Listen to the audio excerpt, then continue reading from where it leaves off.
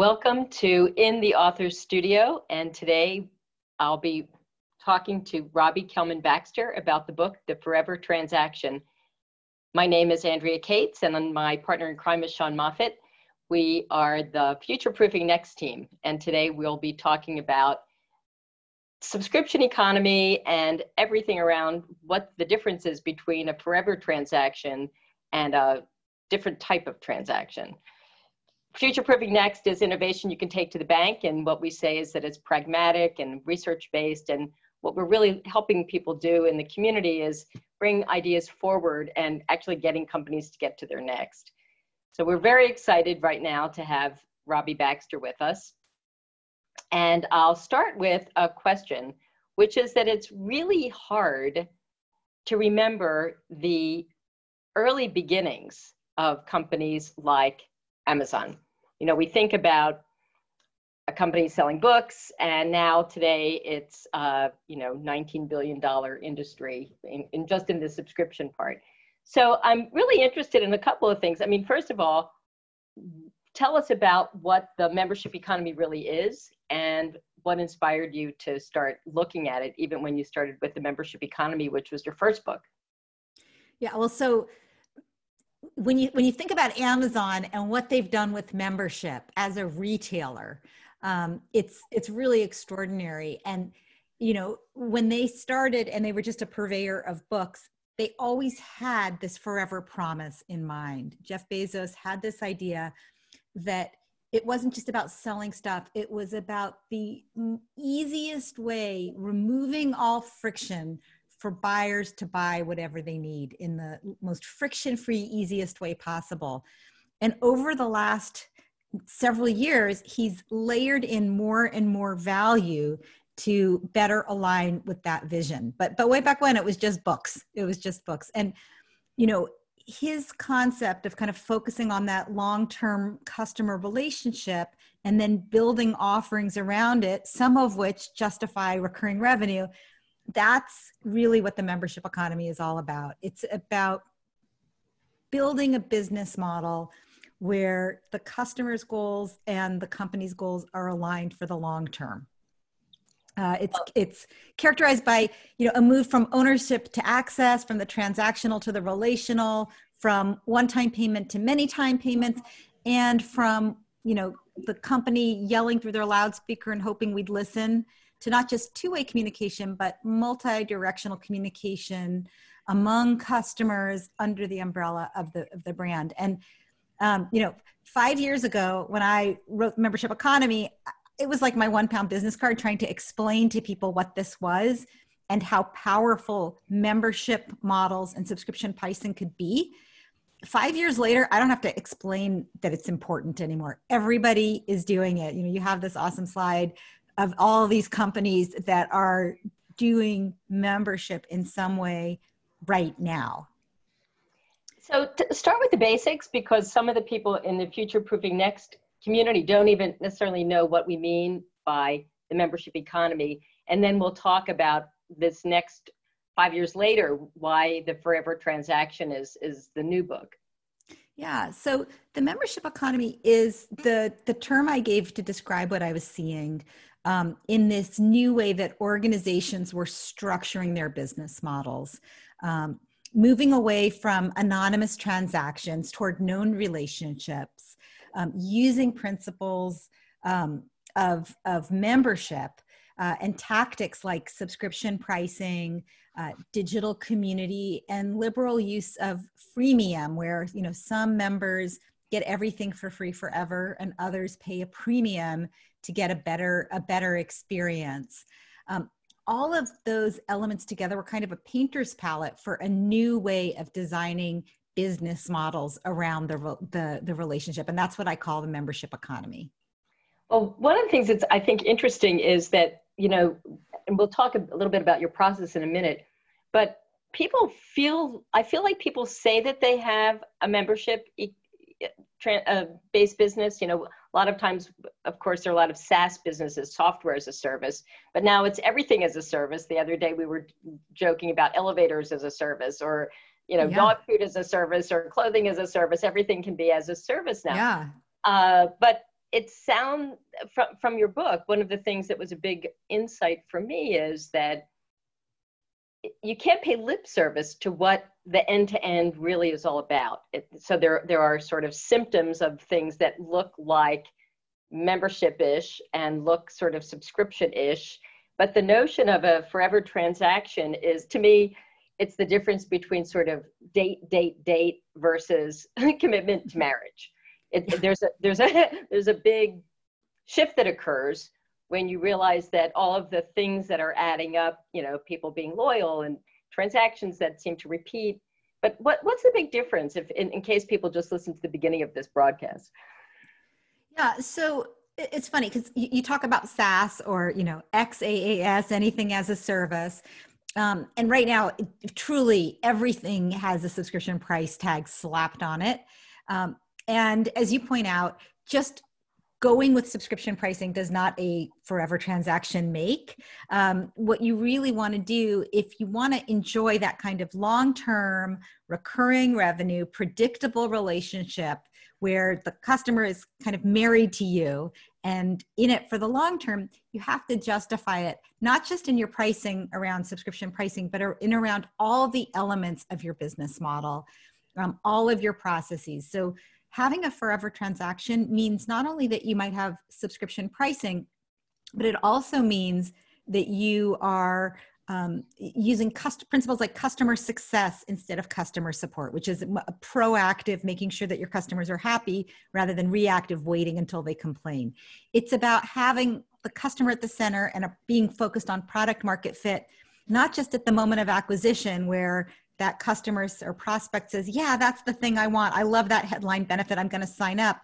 But also that you have benefits that keep that product market fit on an ongoing basis. So for example, if I offered you a subscription just to my one book and all you got was the rights to read that book whenever you wanted, you would say, well, that's not really that different than just owning the book. So why are you charging me every month? That is, even though I have subscription pricing, that is not a forever transaction. Now, on the other hand, if I say, I'm going to use all of my skills and abilities to come up with the best way to help you be successful with your business model, and I'm going to give you access to my book, but also courses and also a conference and also private coaching and also access to other people doing the same thing, suddenly you might be willing to pay an ongoing fee for access to all of that value to solve your problem and achieve your goal for the long term. So it's really like a very different way of thinking about every part of the business.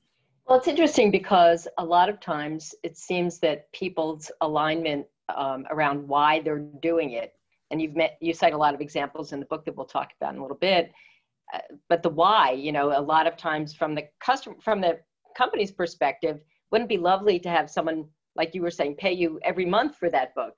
Because every month I'd like to look at it on my shelf, whereas I'm actually not getting much value beyond the first read, perhaps, because it's really not structured for that.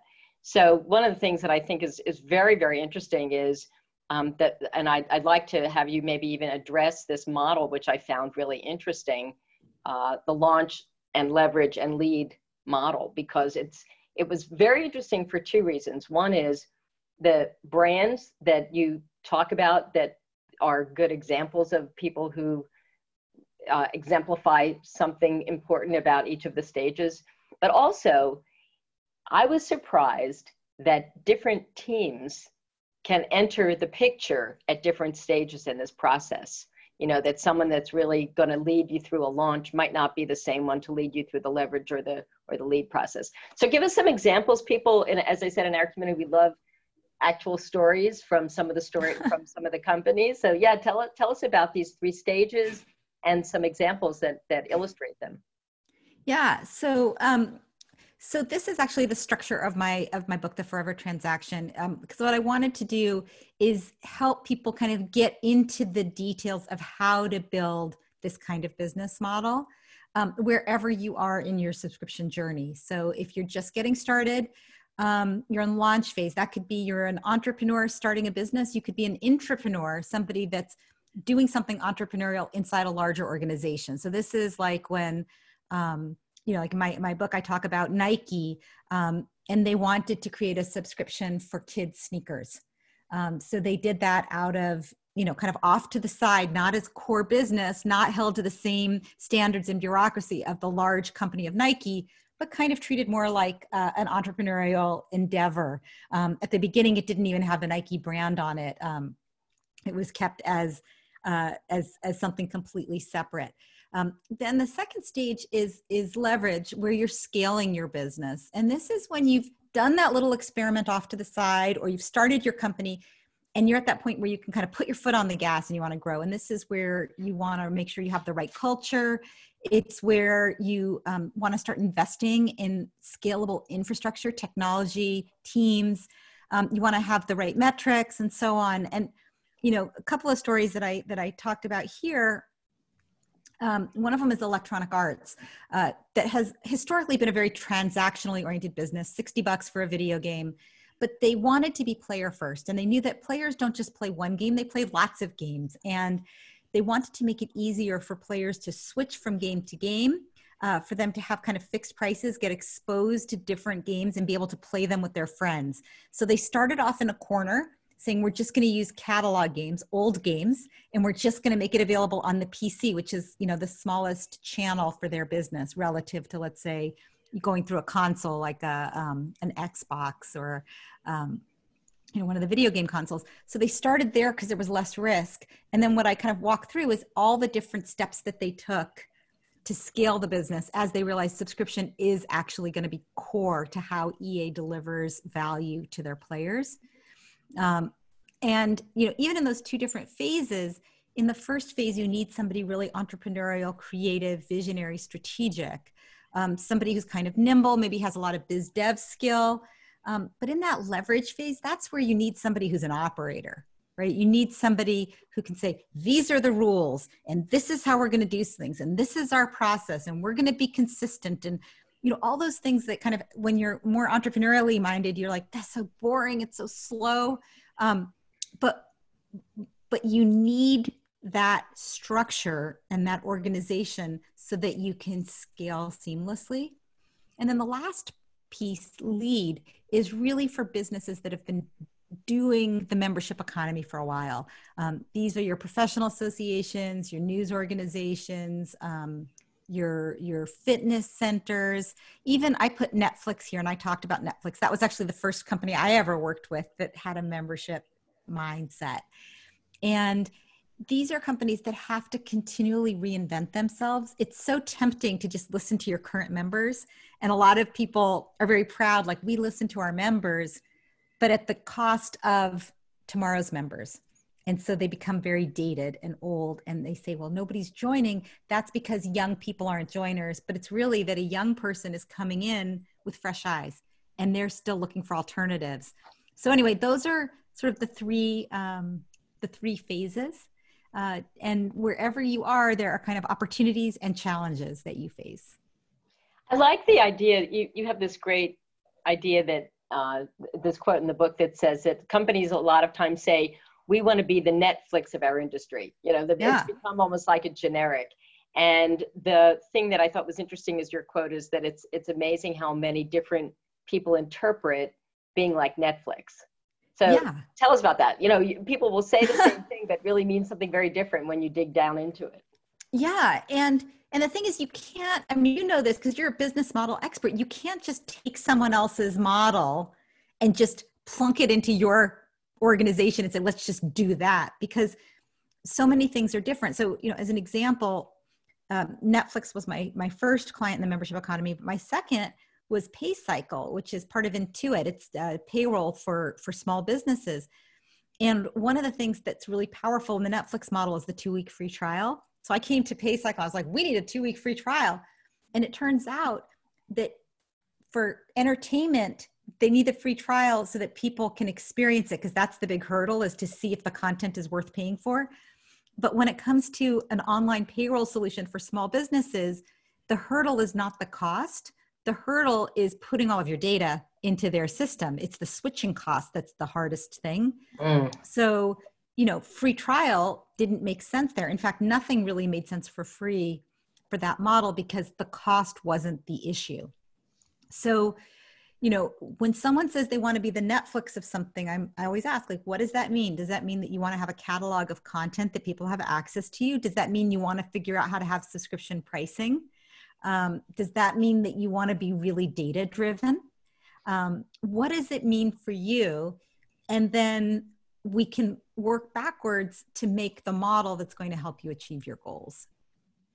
You know, one of the things in the book that's really was shocking to me until I read it, made a lot of sense, is that a lot of people don't even realize that they have conflicting reasons.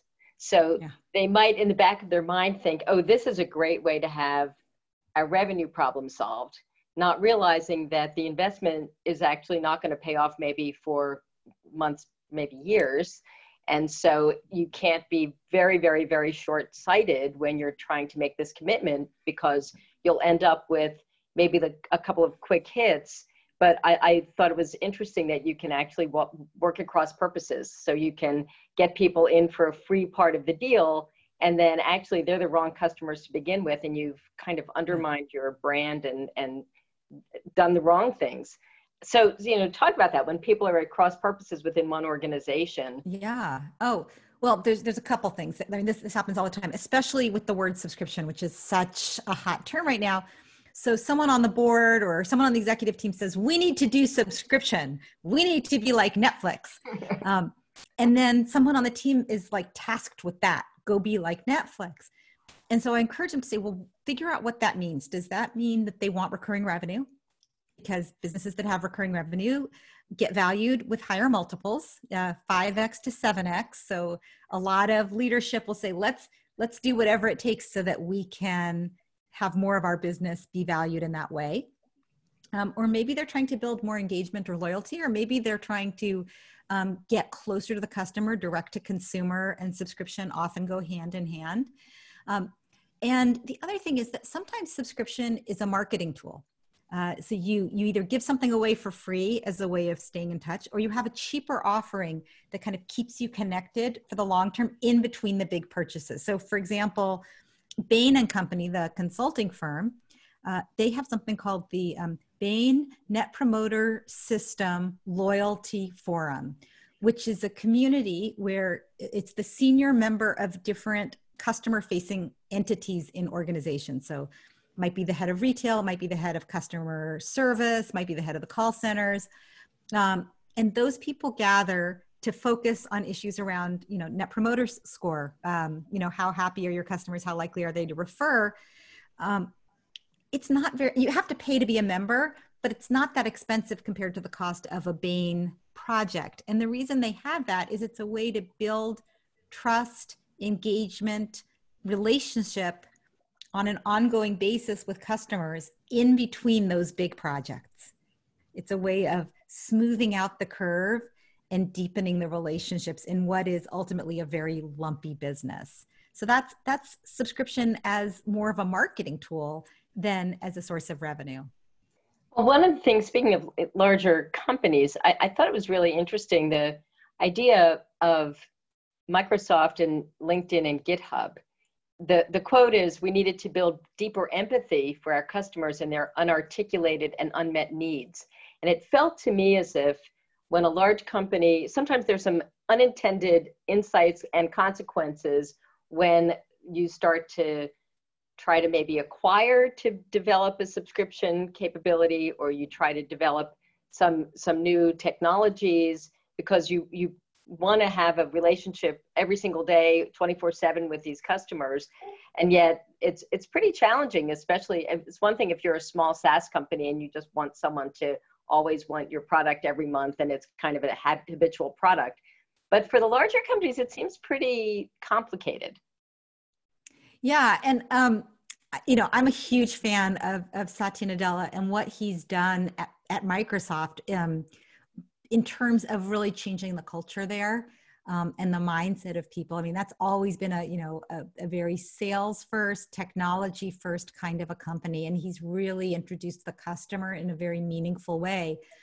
And, you know, I used to be a product manager, and, you know, one of the things that really stuck with me is that the customer's job is to tell you about their problems and how they do things today. And the product team's job is to figure out what to do for them. So you don't ask the customer what they want, but you do ask them and listen and understand about what they need. And I think, during the kind of heyday of Apple and Steve Jobs, and we know what the customer wants before they know, because they don't even know. I think what people didn't get about that is it wasn't that he was saying customers are dumb and they don't know what they need. It was saying customers can tell you what they're doing now and show you what's inconvenient or uncomfortable about it. And then product people can say, I have a great idea for how to solve that problem. And I think when Nadella is talking about developing empathy, he's talking about using that empathy to understand the customer's problems and using that as the North Star to guide new products and services, whether through acquisition or through internal development. It's funny because speaking of companies that have kind of had to look at customers a little differently, I was very struck by the quote and requote of Zuckerberg, who is famously quoted as saying, move fast and break things. And you let us realize that that's actually not enough anymore, that even that quote has been updated with move fast with stable infra. Yeah. Not as catchy. Yeah.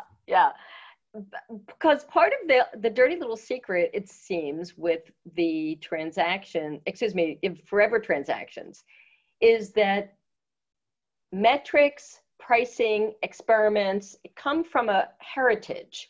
And you said something really interesting in the book, which is that the back end can be really important, whether it's Stitch Fix or Under Armour or any of the companies that, when you look under the hood and you figure out that the genius behind a company might be that it really has thought through the infrastructure really well. Yeah. And it's thought through it at all the three different stages: the launch, the leverage, and the lead. And so, tell us about this, because it seems like difficult to pick the right software to support the Forever transaction versus a traditional transaction. Yeah. So the thing about the back office, it's funny, but the process is often like, when people talk about a great successful company, they always want to talk about the marketing. They always want to talk about the product. And they don't usually want to talk about the processes that make this product more successful at connecting with this particular market. And, one really interesting example of that is Dollar Shave Club, which was eventually acquired by Unilever for over $1 billion. And, when you ask kind of general people, what's so great about Dollar Shave Club, they'll tell you, oh, they're catchy ads and they're low prices.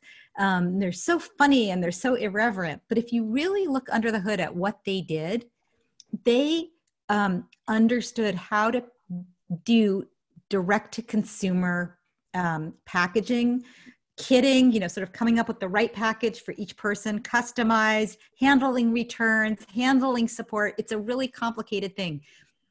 When Gillette tried to copy them, it became apparent really quickly that they didn't understand all those details, how to manage, off-cycle deliveries, how to manage the returns and the problems, how to do customer support.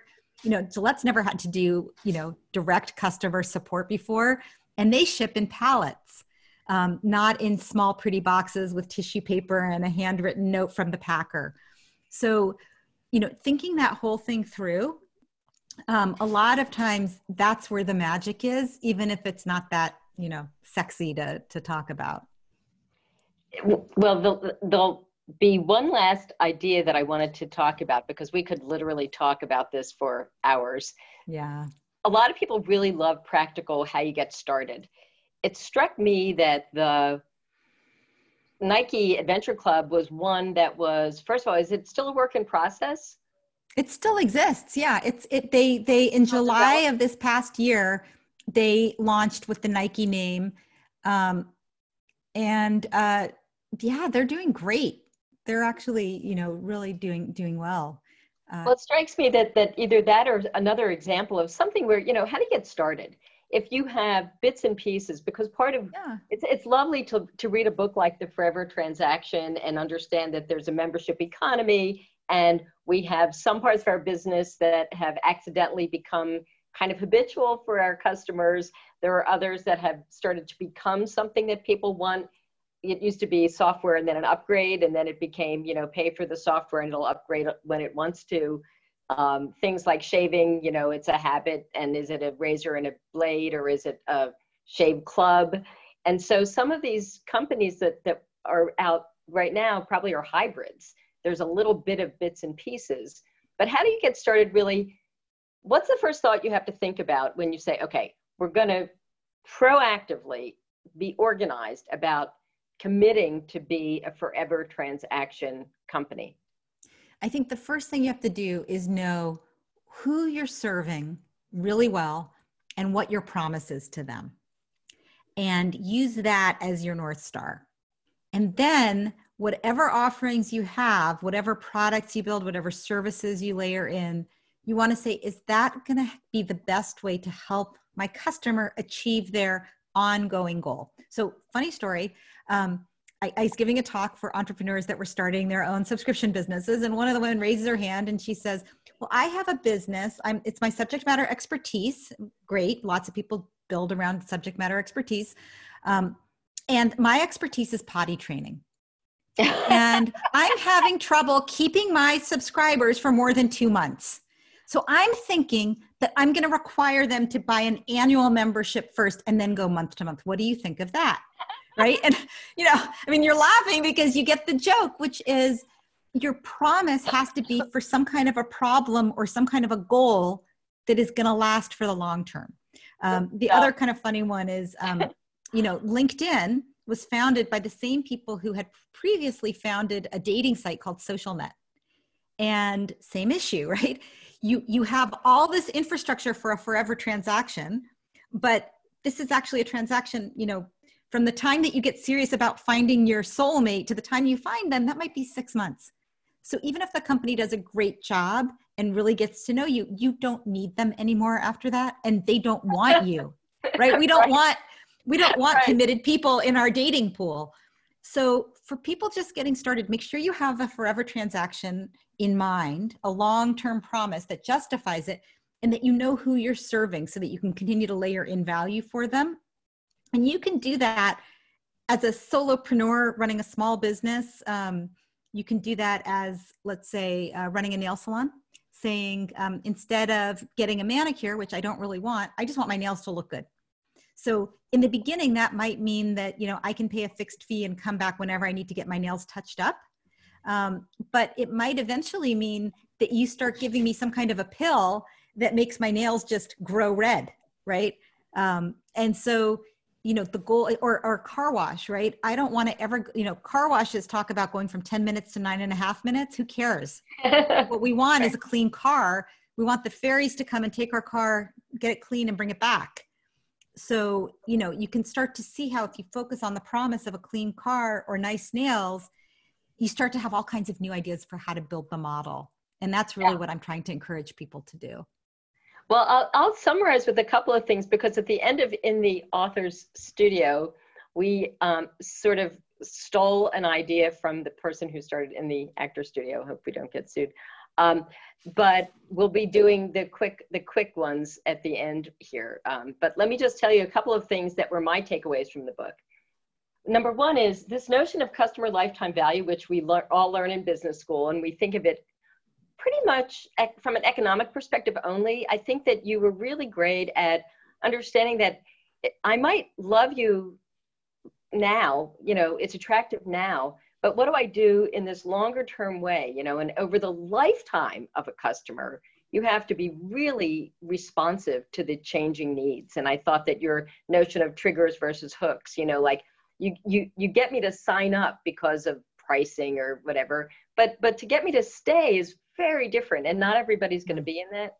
So I thought that was really interesting. I thought this notion of dating versus marriage, it might even be a different customer. You might love to go thinking, not to keep thinking of this analogy, but you know, it's one thing to have flowers on a table and romantic thing, you know, a romantic feeling, Yeah. but, you know, marriage is a lot different than that. And the idea of, you know, trustworthiness and economic partnership and raising children, the stakes are different. And so it might be different. I loved your thing of don't hide the cancel button. Yeah. Because somebody has been saying, I think it was something that was posted on social media when you and I sort of crossed each other over an article, and we were discussing the forever transaction, and someone said, oh yeah, subscriptions are putting handcuffs on people. And that's unfair. You know, there are some things that probably feel that way, but I thought that the way that you describe these is very different from that, and that companies can think of that. And I think that it's this other notion of trust, you know, that the ability to really establish trust. Like, you're not going to nickel and dime me. You had a great example of even two different groups in a test market who knew that one was getting a better deal than the other, because everything's transparent.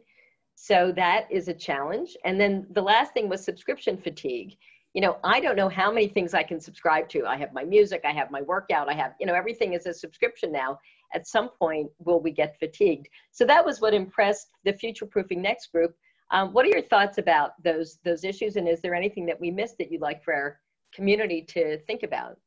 No, I think you actually, you're so prepared and you're so smart. So I feel like you covered a lot. You got right into the meat of it. I think one thing that I'd want to say is that during this time, you know, we're talking in the spring of 2020 during this coronavirus crisis pandemic, and you know, the rubber's really hitting the road right now, because, you know, you talk about hiding the cancel button. You know, there's a few bad actors that are doing that, you know, making it hard for people to cancel. And there are some companies that are really holding the customer's long-term goals in mind and using that as a North Star. And so I think it's just important to remember that the reason we're doing this is because it's good for business, but it's also good for the soul. You know, my sister says, good for the pocketbook, good for the soul. It's a model that I think when it's done right, it can make us feel good about the work we do. Well, I like the positive side. Handcuffs is the wrong side of it. I think that a commitment is really the right side of it. It's a two-way commitment. You know, the customer is going to be expecting you to, you know, to basically the customer commits to you and expects you to be responsive to them. And I think it sounds much more fair. I think that it's actually the notion of changing your company from a product and transaction mindset to a forever transaction mindset feels like the exact type of approach in this crisis. And speaking of which, what was it like to actually, I'm serious, to launch your book during this COVID-19 crisis, this pandemic? I mean, what was that like? So, you know, there were ups and downs.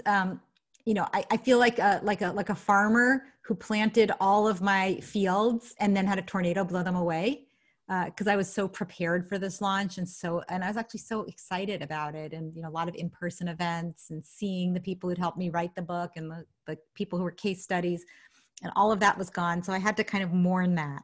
And then it's also kind of funny to talk about the book in a time when there's so much going on. And so I have to keep going back to what can this do for people who are struggling right now? So that's kind of a pivot in terms of how to think about the book.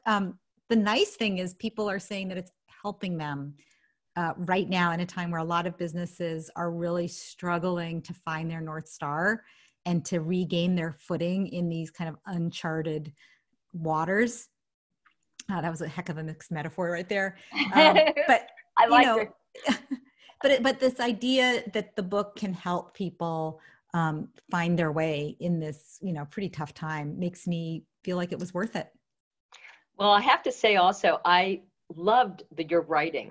It was this great combination of really well researched, but in a very open-minded way. And your writing style is very readable. It made me want to do it. It made me want to create a forever transaction division or company because of the way you described it. And also your examples were always practical. So you had one, two, three. So there would be a narrative, and then you say, okay, here's how to do this. Step one, step two, step three. Here's a chart to use. You're so generous with your materials. And I thought that it was frameworks that everyone can relate to, no matter what industry they're in. Well, that makes my day, because that was my goal.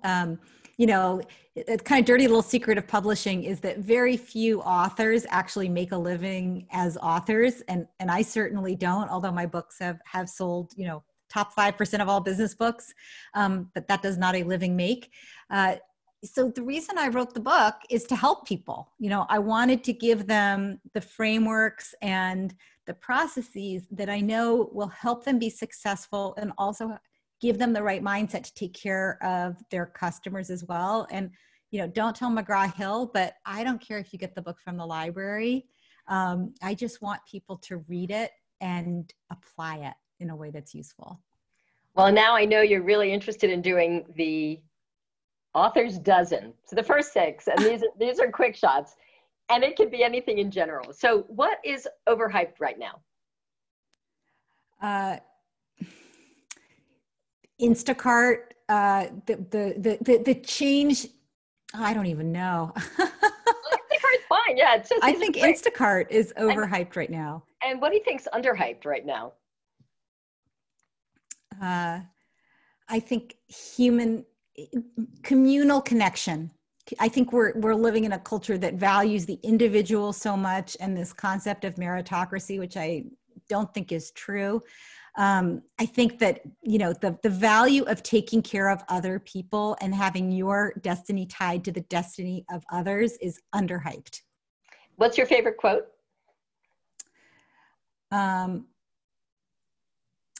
Nobody loves you like your mama loves you. Favorite statistic, real or imagined? Favorite statistic. My favorite one from today was that only 11% of all subscription businesses have lost customers, net lost customers since February. And that means that 89% of subscription businesses that take a long-term focus on their customers are either neutral or doing well. So I would love to see that. Yeah. So other than Sean Moffatt and Andrea Cates, who would you invite over to your Change Makers Last Supper? Yeah, well, you guys get to sit on either side of me. Thank you very much. But I would love to have Satya Nadella at dinner. I would love to hear how he changed that company's, how the culture and the work ethic and the way they collaborate, just everything. If you were 23 again, what, given what you know now, what would you be doing? Using sunscreen and. Okay, that's good. Yeah. Well, have you ever been blindsided by a shift in the market? Just something that took you by surprise? Yeah, like about 3 weeks ago.